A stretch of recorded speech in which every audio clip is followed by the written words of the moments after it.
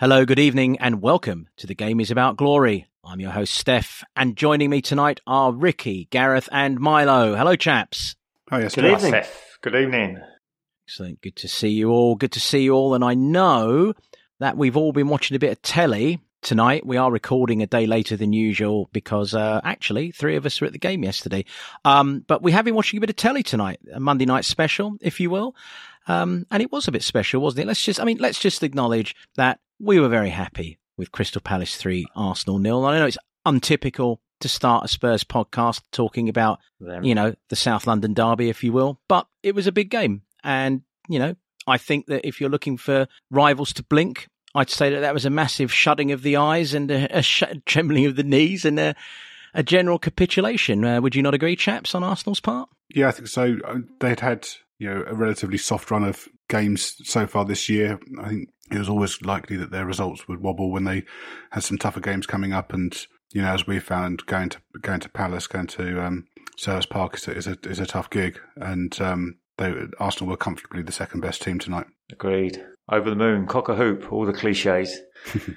And, it must be said that this pod has always had a deft appreciation of Patrick Vieira, and we'd like to acknowledge that, especially tonight. Yep.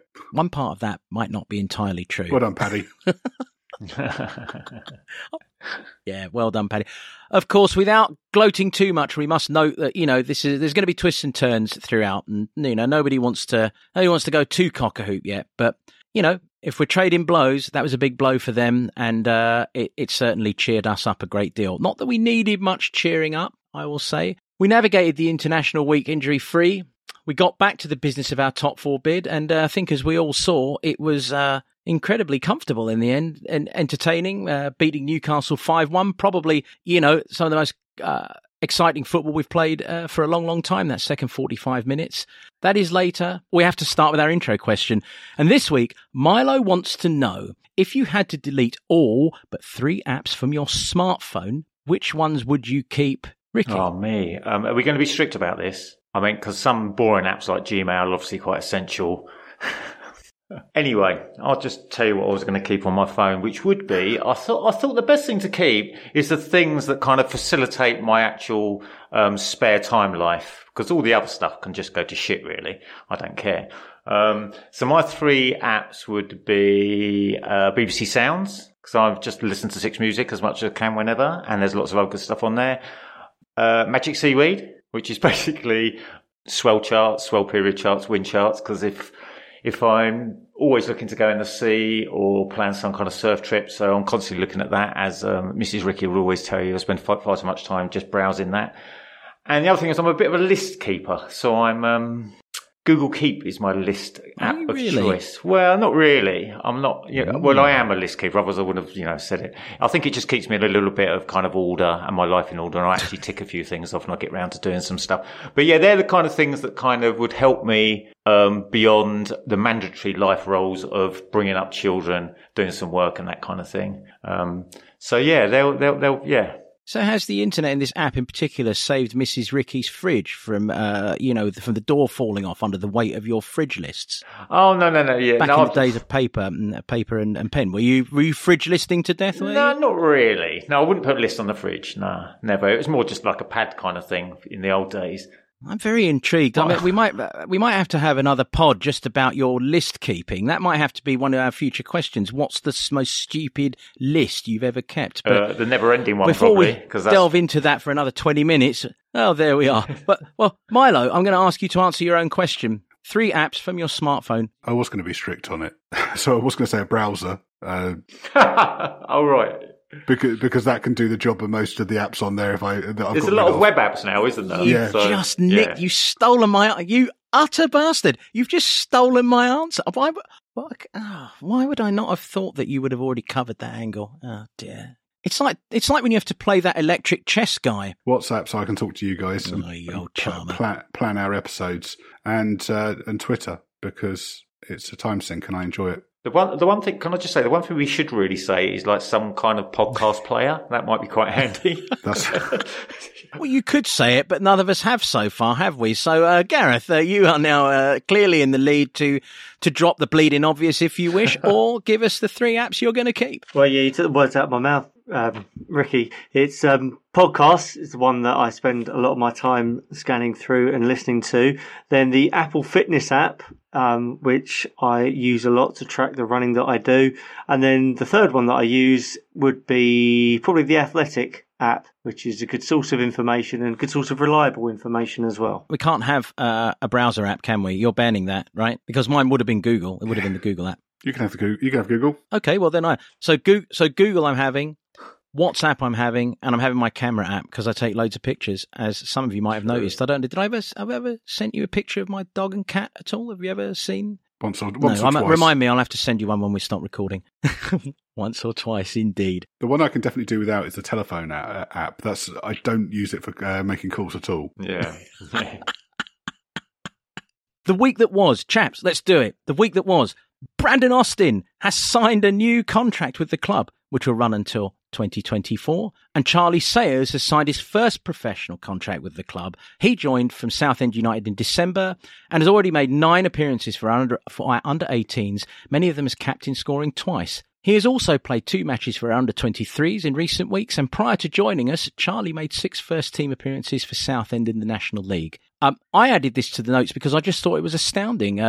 Joe Hart, speaking in an interview with a podcast called In the Stiffs, spoke of being called in by Nuno and told the following, and I just want to read this out because it's fascinating, astounding, and all of it. Quote, this is Joe Hart speaking, not me. I knew they were signing another goalkeeper, and I was like, do we need to have a conversation? He said, he being Nuno, that we'd speak after training. He was like, I'll speak first. Let's be absolutely clear. No matter what happens, you'll not kick a ball this year. Nuno just went, in my opinion, we all reach a point in our career where the body won't allow you to play football. We're at it now. I would not feel comfortable with you playing 1 minute for me. The ball's too quick for you. You're too old. You're not moving. You've got no strength in your body. And that was the end of the quote. That was apparently, apparently a lot more, because there's an ellipsis which suggests it didn't stop there. It was an interesting perspective, I thought, to hear such definitive words from a man perceived as perhaps rather quiet and conflict-averse. Chaps, any responses to Nuno's observations on Joe Hart as retold by Joe Hart? I've just gutted that Amazon weren't there. I'd love to have seen that one. Just deadpan Nuno. It might explain why so few players made any comment after he was sacked. I think his assessment is right. It's just slightly flawed at who we brought in to replace him. I suppose that's true, isn't it? Yeah. This is the second season on a trot where we've had a reserve keeper who's mainly there for vibes. Yeah. Yeah, that's absolutely, it's very accurate. Well said indeed. But it's pleasing in a way to know that Nuno did have some strength and was not afraid to say what had to be said at times. And Joe, I'm sorry he said it to you, but the game is about glory agrees with him. So there we have it. The Premier League has voted to reintroduce 5 subs for games next season. Chaps, very quickly, thumbs up or thumbs down? I give it a thumbs up. Yeah, I do give it a thumbs up. I think just the sheer number of games that footballers are playing at the moment, it means that this sort of thing, they should be reducing the number of games. That should be what they should be looking to do, but no one's going to back down. So this is probably the most sensible compromise. I think it does disrupt the flow of a game, albeit I appreciate that there's going to be 3 intervals in which they can make those changes. But yeah, I think it's probably necessary. Yeah, I mean, you can understand why with the World Cup next year falling in the middle of the season, but it does favour the bigger teams. It does, yeah. I think so. Yeah, indeed. I would agree with all of that. And during the week, to continue the week that was, the club announced that they are going to launch a streaming platform in the summer called Spurs Play. It will show live men's pre-season friendlies, under 23s, home under 18s and select women's matches, plus full match replays from every fixture. I'm going to speak up first. How on earth this could be perceived as a bad thing is beyond my scope. I think it's about time. It'll give people like myself who, live abroad a chance to keep up with the youth, which is a big deal. And I think it's a really, really important move for the club. And I've seen some complaints about the subscription model. What do people expect? Yeah, it'd be nice if they did. I don't know if they gave it a season ticket, if it's included in the season ticket price or something like that, would be a nice move, I think. For people who have them, but it's a good thing. I've also seen some criticism about maybe the pressure it's going to put youth players under, but plenty of other clubs have done that. I've watched plenty of Spurs under 23 games this season on opponents' streams. Not aware of it being a problem there, but hopefully it is. Do you just mean from the point of view that they're more visible, as in they'll get some kind of social media responses and that kind of stuff? Yeah, that's right. Kind of the Twitter hate mob descending on. You're going to get idiots critiquing 16-year-olds, aren't you? Is potentially the problem that you get. I'm just envisaging the moment that they release whatever the price is going to be, and the supporters trust go up in arms and state what that will cost per year, and that they would have lobbied and wanted it 25 pence a month cheaper, and all the carry on that usually provides, particularly if it's in the middle of a transfer window in which we haven't bought £350 million players by that point as well. But that's Spurs Twitter for you, which is why Twitter isn't one of the 3 apps that I would keep on my phone. Yeah, the price point will be interesting, but I think there's an opportunity there to put a good little package together that people might really sort of gravitate towards, I think, if the content's great. I mean, it's easy to do kind of good content stuff now. It can be really, people love a bit of inside stuff in the club. And I mean, to record stuff so easy these days. And there's some talented guys and girls out there that can do this stuff, if you see from all kinds of YouTube channels and that. I mean, obviously there's a whole load of rubbish as well, but it wouldn't take much to have something that's great, I think. I think the latest plans for the building at the training ground included a studio there, didn't they? A suite for cool, that. Yeah. So I think it'd be good. I mean, full match replays would be brilliant. Just being, especially if you've got the whole of the season or an archive of games to go back to, would be really good. Yeah. Well, they don't produce end of season DVDs anymore. I was really disappointed by that. I had every one since the first one they did in 1988, and they stopped doing them when we left White Hart Lane. They haven't done one since then. So that's really ruined my collection on my shelf. So it'd be good if there's something similar to that, or at least something where you could go back and you could watch highlights or goals from every game. And of course, as I like to say, whenever anyone complains about the price of a service, it is a service that you are free to subscribe to or not. So if you don't like it, don't subscribe. There are many of us based abroad who will find this an incredible addition to our modern lifestyles, and it sounds like there's going to be a fair few people domestically too. So you might have discovered that at the beginning of this pod, I was a little bit sort of jittery, a little bit all over the place, if you will, flubbing a little bit, kind of scuffing my lines. It's because I actually don't know if I can remember 24 football hours for the last few seasons that have brought as much joy as from Sunday to Monday night. I mean, we had the Goons choking, as we just talked about, and now we're going to talk about the game against Newcastle yesterday at the Lane, which I'm delighted to say Gareth, Ricky and I met up with Ram, and we all witnessed. We missed you, Milo. You were there in spirit. I would also like to accept some credit before we go any further. Ricky instructed me to the fact that there was a spaniel, bomb-sniffing spaniel, halfway down the street. Regular listeners will know where I'm going with this. My friend Johnny insisted that I go and pet the spaniel. I asked the spaniel handler if I could pet his spaniel, which is always a dodgy thing to say because it could be somewhat euphemistic in a public setting. He said, quickly, I have somewhere to go. I petted the spaniel. I had whiskey in the ground. And you saw the results. I had actually mentioned... Should we talk about the game? No, I'm talking about your spaniel, because I'd actually mentioned to the spaniel, I'd seen it on the way down from Northumberland Park Avenue. He happened to be walking back that way towards the East Stand, and I just said, oh no, you haven't petted... I saw a spaniel up there, Steph, and then lo and behold, it just appeared through the throng of the crowd, this spaniel weaving with its own... I said, it did, and there it is. There it is. I said, and it was like It was fate, and it would have been fatalistic for me not to have petted it and then had subsequently a whiskey to back that up. So, with the important selections of the game day gone now. We've discussed those. Let's first of all talk about Reggie's late withdrawal. And I'm really interested to get your thoughts on how you thought we were going to deal with it and how you thought it was going to affect us.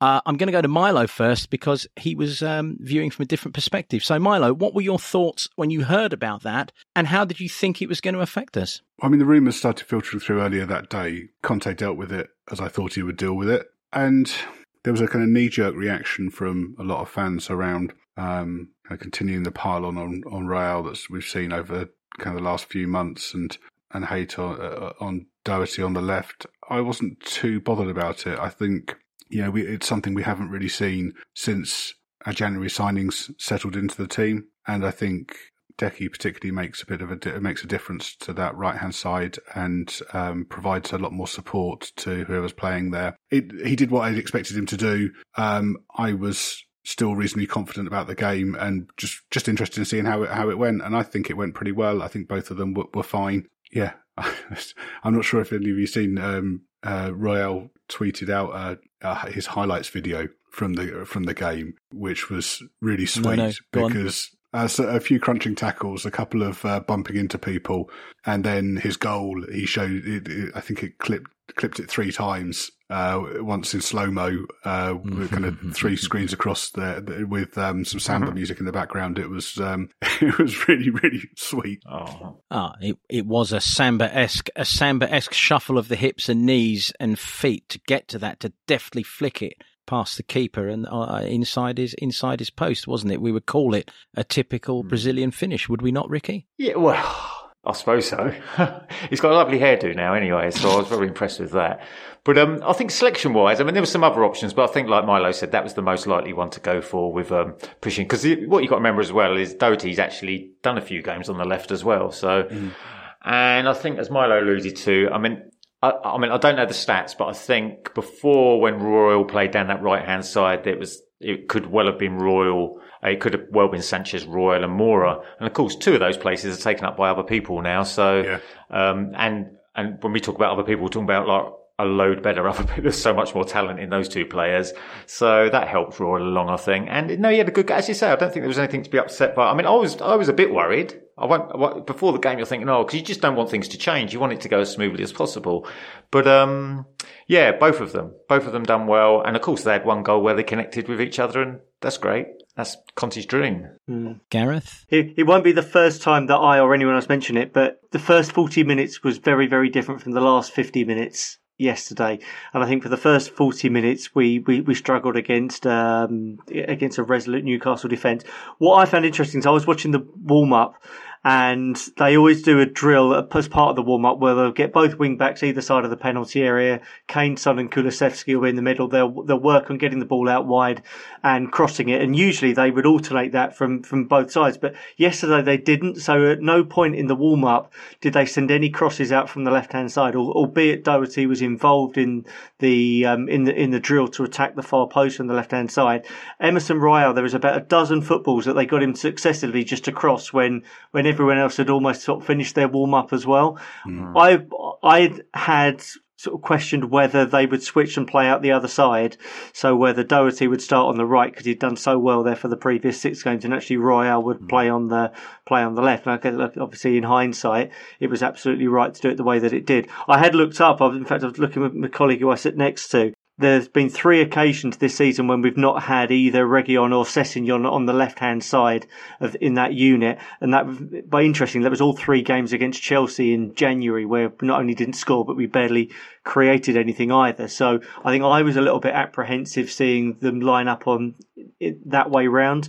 But of course, the facts talk for themselves. So, Gareth, you've led me into something I think is really worth discussing, and I think it's very relative to what we've all been talking about here, and that is our approach to the first half. And I'm going to throw this out there, and I'm interested to if you agree with this or if you think it was purely sluggishness. I felt that we felt our way through the first 30 minutes simply because of the magnitude of that change and the shift we had to make. I felt Conte actually almost told us to be a little more controlled and to not go for the game at that point until we'd settled in and got all the players on side. Do you think that's a fair observation, or do you think it was a lack of momentum? What I found interesting, Newcastle John Joe Shelby won the toss, and Newcastle usually, when they win the toss in an away game, they switch the teams round to try and unsettle them the way that they kick. But it was a very deliberate ploy that they wanted the ball and they put the three centre forwards on the left hand side and they attacked immediately from kick-off with a long diagonal ball, and St Maximin had a little bit of a run. They maybe won a free kick on the edge of the penalty area,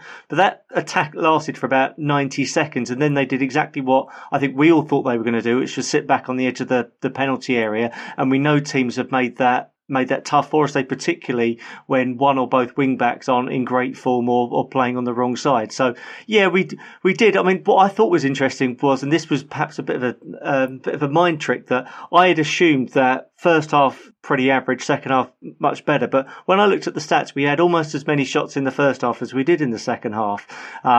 So I think it's more about Newcastle just downing tools once they went 2-1 down. Might have been the bigger thing in play yesterday. So I think we were probably just as good in the first half. We just came up against a slightly more resolute and determined defence at that point, and then they lost their shape quite badly, and we were able to exploit that because we've got really good players who do exploit things like that. I mean, they did focus on that left-hand side with St Maximin because they, Royale was there and they think, that's the person to get after, which is, a fair plan. And he's not played for a while. But I think Romero then started helping him out a bit, I think. He started really sort of hunting down after St Maximin a few times just to let him know that, Royale's not on his own. But the first half, we were we weren't sluggish. I think maybe we were just blowing off the cobwebs after the international break. And some of it, I think, when we play like that, because we've played a lot of games like that where we're sort of in control, but we're not really doing much. And it's maybe just stepping up that little bit more energy and a bit more risk taking with some of the passing. Because I think you said we had shots, but I think Kane dragged one past the post from about 15 yards, didn't he, low down to the left post. And I remember Højbjerg had a back post header that sort of went over by a foot or something, but I don't really remember like loads of threatening situations. But they were dropping deep and closing the spaces, and sometimes, that's what happens. So I thought we were okay in the first half. I thought we were controlling the game pretty well. We weren't creating, quite good enough chances, but I was pretty confident at half time that if we stepped it up a bit, then we'd be able to roll them over. And I think once we got the second goal, I thought Newcastle lost their shape a bit. The Son goal, they were all over the place, weren't they, in terms of their defensive positioning. I think it was just a case of us, I think as you said, Ricky, maybe it was a case of just finding our feet again after the international break. But either way, I think we were just feeling our way through the game and had a lot more in the tank should we need it. And, that's what we did. Yeah, the timing of the goals were great, weren't they? To get that one before half time and then just bang straight after the break, that's almost perfect kind of for us. I think what Benjamin did there is what I've been looking for our experienced players to do at moments when you need them to step up. He absolutely willed his way to win that ball. He made sure he was going to get that header and nobody else. And I thought it showed a lot of guile and a lot of guts. And I give full credit to Son as well, who, having given away a cheap free kick that led to the goal, has immediately decided to turn out and make amends for it and take the game right to Newcastle with that direct run that won the corner. So again, it's nice to see the experienced players not afraid to take it on and really stepping up at that moment. And speaking about experienced players, we should ask, should Hugo have done a bit better for that free kick? Yeah, absolutely. He should have done. It wasn't so obvious until I've seen the replays. I mean, it's one of those, we won 5-1, so it won't be spoken about again. But you can imagine had that game finished 1-1 or, God forbid, had Newcastle won 1-0 and that had been the decisive goal in it, then I think we would be questioning again of, is he past his peak? Is he in a little bit of a rut at the moment? He had a mistake against Wolves, didn't he, back in February where he flapped at a couple, and you might start joining the lines between those. But look, the match outcome means that it won't be a talking point. Yeah, I agree with Gareth. It looked bad on the replay. I thought because it wasn't even really in the corner that much, was it? And it was obviously kicked. It was struck the side that he was meant to be protecting as well. So yeah, he got a hand to it, didn't he? But yeah, I think he should have done better. I think the Wall should have done better as well. But it happens. It does happen. And as we've said, we got to half-time with that vital goal, vital as it was to strike back, as we did. And then Then came the second half where we can start talking about the impressive players on the field. I mean, look, there are several. I'll just run through a couple that we maybe won't talk about so much right now because we have talked about them in the past. Kulusevski had an absolute stormer. He was excellent. Romero was excellent. Eric Dyer, super solid. Harry Kane, superlative yesterday, I thought. Deserved the goal, but what can you say? Unplayable. Sonny, really, really good. And then we come to, on the left, on the right, he's our Irish dynamite. We come to Matthew Doherty, as Antonio Conte likes to call him, which I particularly enjoyed hearing. You referred to him as Matthew. Who wants to join me in a further celebration? And I know we've talked about him in previous pods, but who wants to join me in a little quick celebration of Matt Doherty and his performance yesterday? Do you know, that's his 7th successive start that he's made. It's the first time he's been really effective playing on the left-hand side, and he's playing in a fully functioning team as well, and I think that's really important. He plays in a role where you need him making those runs into the back post area, and I think he does that more naturally than any of the other 3 wing-backs that we've got. So I think his renaissance is really indicative of the shape and the functionality of the team that Conte started to put together now. But really pleased for him, because he's had a really tough time. Oh, he has. I mean, he was so far on the outer ether of the squad to be dragged back in. He was almost like Pluto. You know, he was a planet once and then he got struck off the list of a planet. But we've dragged him in to the centre of our solar system again, and Has Pluto been struck up? Well, it was, wasn't it? Wasn't it like downgraded from a planet or something, wasn't it? Yeah, it was, yeah. Was it really? Oh my God, this is earth-shattering news to you, Steph, is it? Almost That's literally, a disgrace. Yeah. Well, it's an absolute disgrace. How can you downgrade Pluto from being a planet? Anyway, it is a disgrace. I'm sorry. And I think Matt Doherty's form should be reinstated as a planet, as if to prove that anything can happen, right? Matt Doherty's renaissance, Pluto's a planet again. Anyway. Yeah, his renaissance certainly has proved that, because we'd all kind of given up on it. Maybe not you, Steph, because you'll let everyone hang on by a thread and just hopefully they get reeled back. But no, fair play to him. I mean, the other thing I was going to ask, I can't remember, because obviously his other great form was at Wolves, wasn't it? And I just wondered who surrounded him there, what players he had on the right. Was Traoré playing on the right when he played there? I can't think. Or was Jota on the right, or Neto, or I can't think who he linked up with there, because maybe that's... I think Jota was a big part, wasn't he? Well, I think if he has other intelligent players around him, then I think that might be what the big help is as well. Possibly. Just a theory. Yeah. Yeah, no, Pluto was downgraded as a planet, Steph, because there are several celestial bodies further out that are of the same size or larger that were discovered. So it's either you have lots more planets in the solar system, or you downgrade it. This is modern society for you. You see, if it was me with my lemon auras and all that business, I'd welcome them all in. More the merrier. Come on board. Let's come up with some new great names. Let's call one Super Matt. Let's call one Royale. Why not? They've all got names, Steph. They have all got names. Oh, okay. This is getting me interested in astronomy. I'm going to look this up when we stop recording. Yeah, you learn a lot in an evening. Wow. Sorry, I cut you off again, Gareth. That's right. I was going to say, in response to Ricky, who was asking who Matt Doherty played alongside at Wolves, and I'm just looking at their team sheet. So when he scored against us at Tottenham Hotspur Stadium in March 2020, he played right wing back that day, and in front of him he had Moutinho and Neves, of course, in central midfield, and then he had Adama Traoré and Diego Jota in front of him. So Jota was to Doherty what Neptune was to Pluto, I guess. Yeah. Well, very good. That's very good. I like that. Because Jota's obviously a class act as well, isn't he, really? So. And Bentancur, I think it's fair to say, has made a huge difference as well to the performance of every player on the pitch. And I'm sure he's made an improvement to Doherty's performance as well. He's just been peerless. I mean, he was another player. I mean, you could really have talked about like 9 or 10 players yesterday that were excellent, but he was certainly in there. I think he definitely helps with Doherty. You know, as we said, when we were being critical of him earlier in the season, Doherty isn't particularly great at carrying the ball. He wants the ball played in behind for him to run onto, and someone in midfield who can give him those balls to run onto makes a real difference. So, Bentancur coming in, who's got a nice range of passing, and obviously Kulu coming into the side as well makes a real difference. I do wonder, I mean, obviously, despite how well he's been playing, right wing back is still going to be one of the priority positions in the summer. But his flexibility of being able to play on both flanks, even if we brought in 2 right wing backs in the summer, I think his ability to play on the left as well makes him a useful option in the squad. So I think it's been quite the renaissance for him, hasn't it? It has indeed. I was just going to add, to add to the Bentancur love, to see him in the flesh again at the weekend, it was a pleasure to watch, especially in that first half the other day.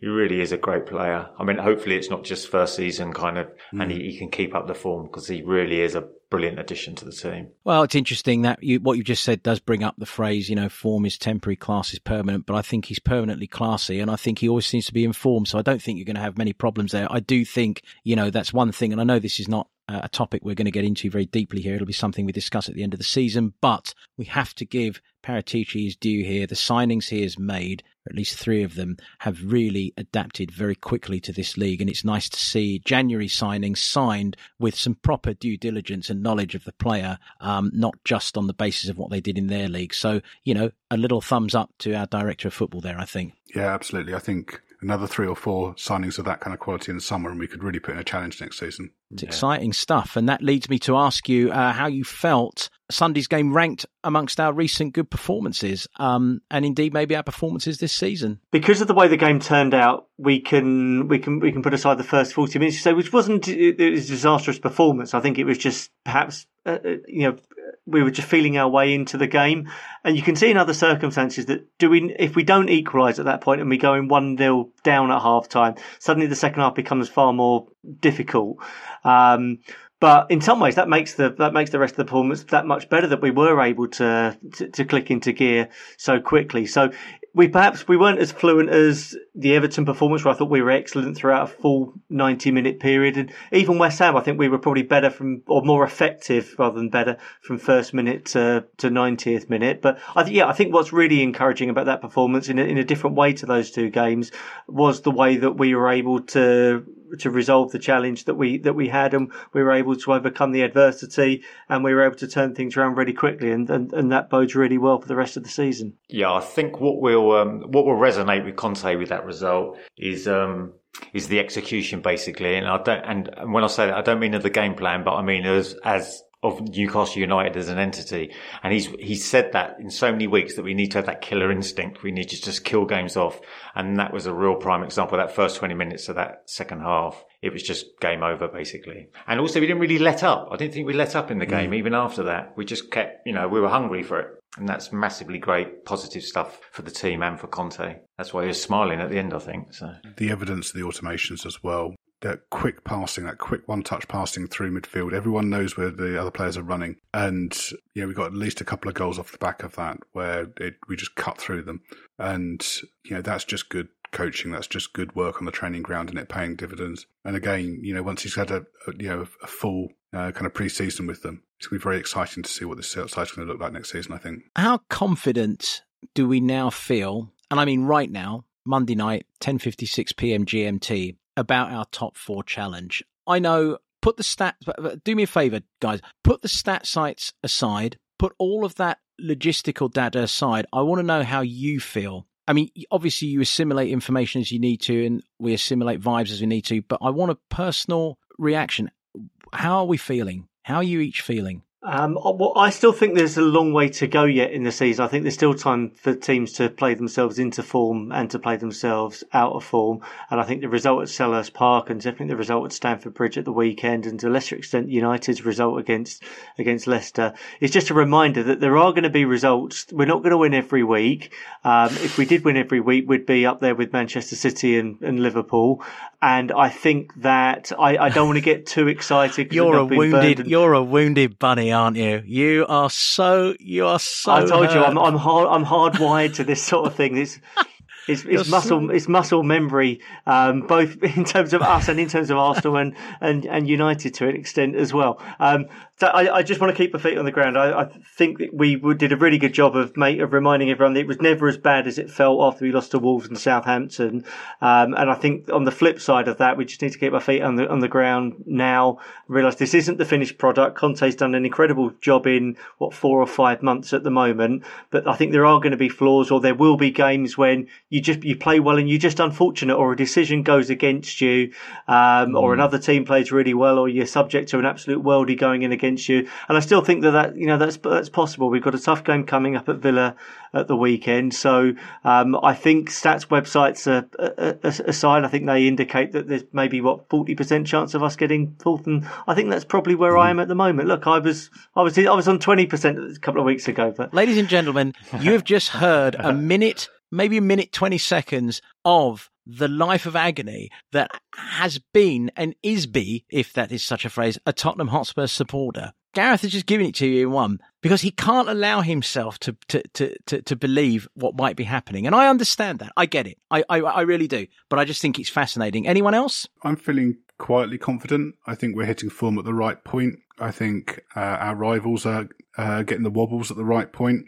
I think Gareth's right. There's a long way to go. My confidence is based on us maintaining our form. But yeah, I feel pretty good about the whole thing. And, I was pretty confident when we discussed this, their top four chances or the top four rivals a few weeks back, and thought we had a reasonable chance then. But Arsenal were in the driving seat, and they've let that slip a little bit. And this weekend we've overturned. They went into the weekend with a plus 7 goal difference on us, and we've overturned that. That's overturned in one weekend. It's there. It's in our hands now. It is. I mean, I think we're definitely on an upward trend, and I think I've said in other weeks that one thing we've always got is Son and Kane. We've had 3 people and clubs just haven't got strikers like them, and we've got a third leg of that now as well with Kulu, who's just falling in our lap to make a great front 3. But I think the main thing is, I just think this could be, because of that upward trend and looking at Conte's demeanour, I think this is Conte time now. Mm-hmm. And I mean, obviously he's a workaholic, and he could be frustrated and impatient. He's just, because at the start he's just trying to get the ball rolling and that. But my hunch is that this is when he comes into his own now, I think. Mm-hmm. And I think when he sees when he sees steps of progress every week and the team delivering on his sort of requests, they're responding to his direction now, and that excites him, and that's what he lives for, I think. And he's just and he's happy being that leader, and he's like a real fireball of energy. And in this kind of situation, he's streets ahead of Arteta. Mm-hmm. Man United are just rolling on shit show continuously, so hopefully they're kind of out of it. But I think he will now, when he feels the team are doing it for him, he'll be just a real kind of central character that's like, just come on, let's go. And I think that could do it for us. I think that could do it for us. Especially now it's in our hands, as you say. We could win every game. I say we might even be able to catch Chelsea in third. They had the wobble at the weekend. It might just be a one weekend thing, or a one game thing. But if they lose another one soon, then they're 5 points ahead of us with having played a game less, but they've got a tough run in. I have my stat of the weekend for Chelsea is that they've lost this fixture, so the one immediately after the international break. They've lost a home game in 4 of the last 5 years. They got beat 5-2 by West Brom this time last year, immediately after the international break. It was their first defeat in 10, and then they went on and didn't lose any of their next 6. So I'm thinking that this Brentford result might just be a one-off blip again. I don't know, but what I do know is that, I've always felt that this top 4 race is going to come down to the best managers, and I feel we've got the third best manager in the division with some ease, and quite possibly we'll finish third or fourth. I don't know, but I do feel he is going to be the difference. I always felt it, and actually recent weeks and the performance on Sunday have reinforced that opinion tenfold. It's going to be down to him, the manager, and I believe that we will. I think we're going to make it, and I'm not afraid to say it. I'm not afraid to feel the pain or the joy, because I think we're going to do it. And that being said, one positive and one negative, please, chaps. 3, 2, 1. Ricky, I'm starting with you. My positive was the lovely share of goals we had around the players that got them this week. That was such a great thing. And just one other thing, I'd really like to mention, I love it when also, not only did Ben Davies score his goal, but I loved it when he channeled his inner Romero in the 70th minute and smashed those 2 blokes. I thought that was quite funny as well. But yeah, positive. Negative. Nothing really. I suppose Reggie's injury in training that he got. Gareth? Yeah, I'm going to give you two things from the crowd because I think we've discussed what happened on the pitch. So, firstly, I like the really 1980s feel to the crowd shouting off, off, off, off as Martin Atkinson beckoned Joe Linton over to him. He did only show him a yellow card, but that's something I haven't seen or heard in a long time at a stadium. And talking of chants, that's my negative as well. I think I've said this before. I don't like the fact that our chant isn't become any more imaginative than just shouting Antonio and recycling a Chelsea song. Yeah, it's terrible. My positive, well, I think Harry Kane, man of the match performance, and doesn't get on the score sheet, but just run the show. It's just different gravy at the moment. And my negative, the goal conceded. I think giving away a sloppy free kick and not doing enough with it. It could have been a perfect afternoon without that. I think my positive is seeing that the automation has flipped into a psychological place as well. It's not just physical and it's not just football, it's mental. We went one down, we immediately just got about it and carried on. And there seems to be a strength and fortitude and belief growing amongst this squad. Because remember, the players that came on also contributed to the goal scored. There's a belief that is, and it's almost an autopilot. It's like I believe that this team believes that it will not lose. And I like that. I think it's a massive positive. The only negative I could possibly find was Hugo's handling for the free kick. It's small change disappointment at the end of the day. And kind of scrabbling for something. But, against better teams, we won't get away with it. But, I back Hugo to also bail us out against better teams as well. So, it'll all even out. What we can say is that Tottenham 5, Newcastle 1 was a wonderful, wonderful day out. And let's have more like it. So Newcastle vanquished quite easily. And next Saturday, we go up to Villa Park and we play Aston Villa in another of our regular cup finals at this stage of the season, it has to be said. A very simple question here. How confident are you going into this game? I'm going to throw a curve. Do you think that Steven Gerrard has improved Aston Villa to the point where we should be genuinely scared of them? And actually, I'll ask you a third question. What about Aston Villa do you think is exploitable by this current Tottenham Hotspur side? Who wants to take on that triplet? I don't mind going first. Just one thing on the cup final thing. I wish Conte would stop saying that we've got X number of cup finals till the end of the season. He's obviously a man who's never seen us in a cup final and doesn't realise what that means. It makes me nervous. That's true. Very good. Very good. In terms of who should play, I mean, if Reggie's still out, I think Cesc and Skip are meant to be in contention for the weekend. So, you might be able to see Marvellous Matt back on his preferred side, Steph, and Cesc drops back in at left wing back, which would be good. Other than that, I don't think you're going to change anything, are you? In terms of whether Gerrard has improved Villa, I suppose it depends on what point you take that from. They definitely look better than they did in the first half of this season, but they look like they're going to end up with a points total kind of broadly around where they had last season. I mean, obviously Grealish was so central to how they played before, last season, that losing him was always going to be difficult. And, we know from personal experience what it's like when you sell a superstar and then buy a handful of other players to replace them. And I think they've struggled with that a little bit. In terms of what we can exploit, I don't think so. Villa don't, when I've watched them, they don't appear to be one of the teams that play in a way that we struggle with. So I don't think they're likely to sit back and try and soak it up, all the way through the game. I think they're going to try and play football. And those teams that are trying to play football but aren't brilliant, we tend to sweep aside quite comfortably at the moment. So, I'm pretty confident about this one. I think, they're an okay team, but I think okay teams are probably a perfect opponent at the moment. Yeah, perhaps particularly okay teams that are languishing around the middle of the table and haven't really got any motivation to either pull away from the relegation zone or to try and get into the Europa spots.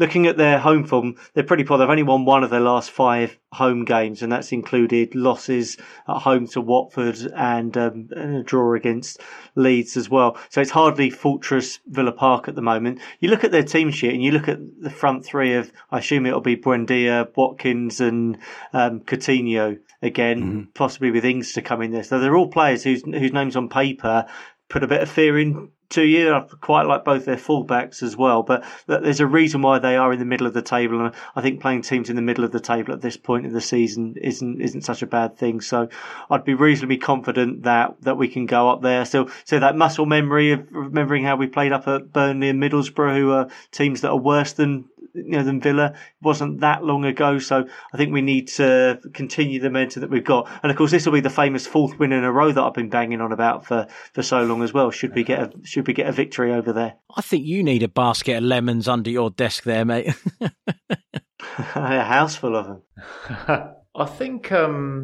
I think Gerrard's doing all right, but he didn't really take over a train wreck, did he? I think Dean Smith had done a good few seasons there, done well, but he was just kind of a bit probably like Rodgers at Leicester. It was time for him to kind of move on, although Rodgers obviously hasn't moved on. And he's making similar noises to Conte in the sense of he kind of understands where their level is and he knows what they need to do to try and break up higher. But I think they've got players that could possibly coach on and he could do that. But it just takes a while, like you say, once Grealish has gone and they've spent, Danny Ings has come and Buendia's there and all that. I think, and Douglas Luiz seems quite a good player to me.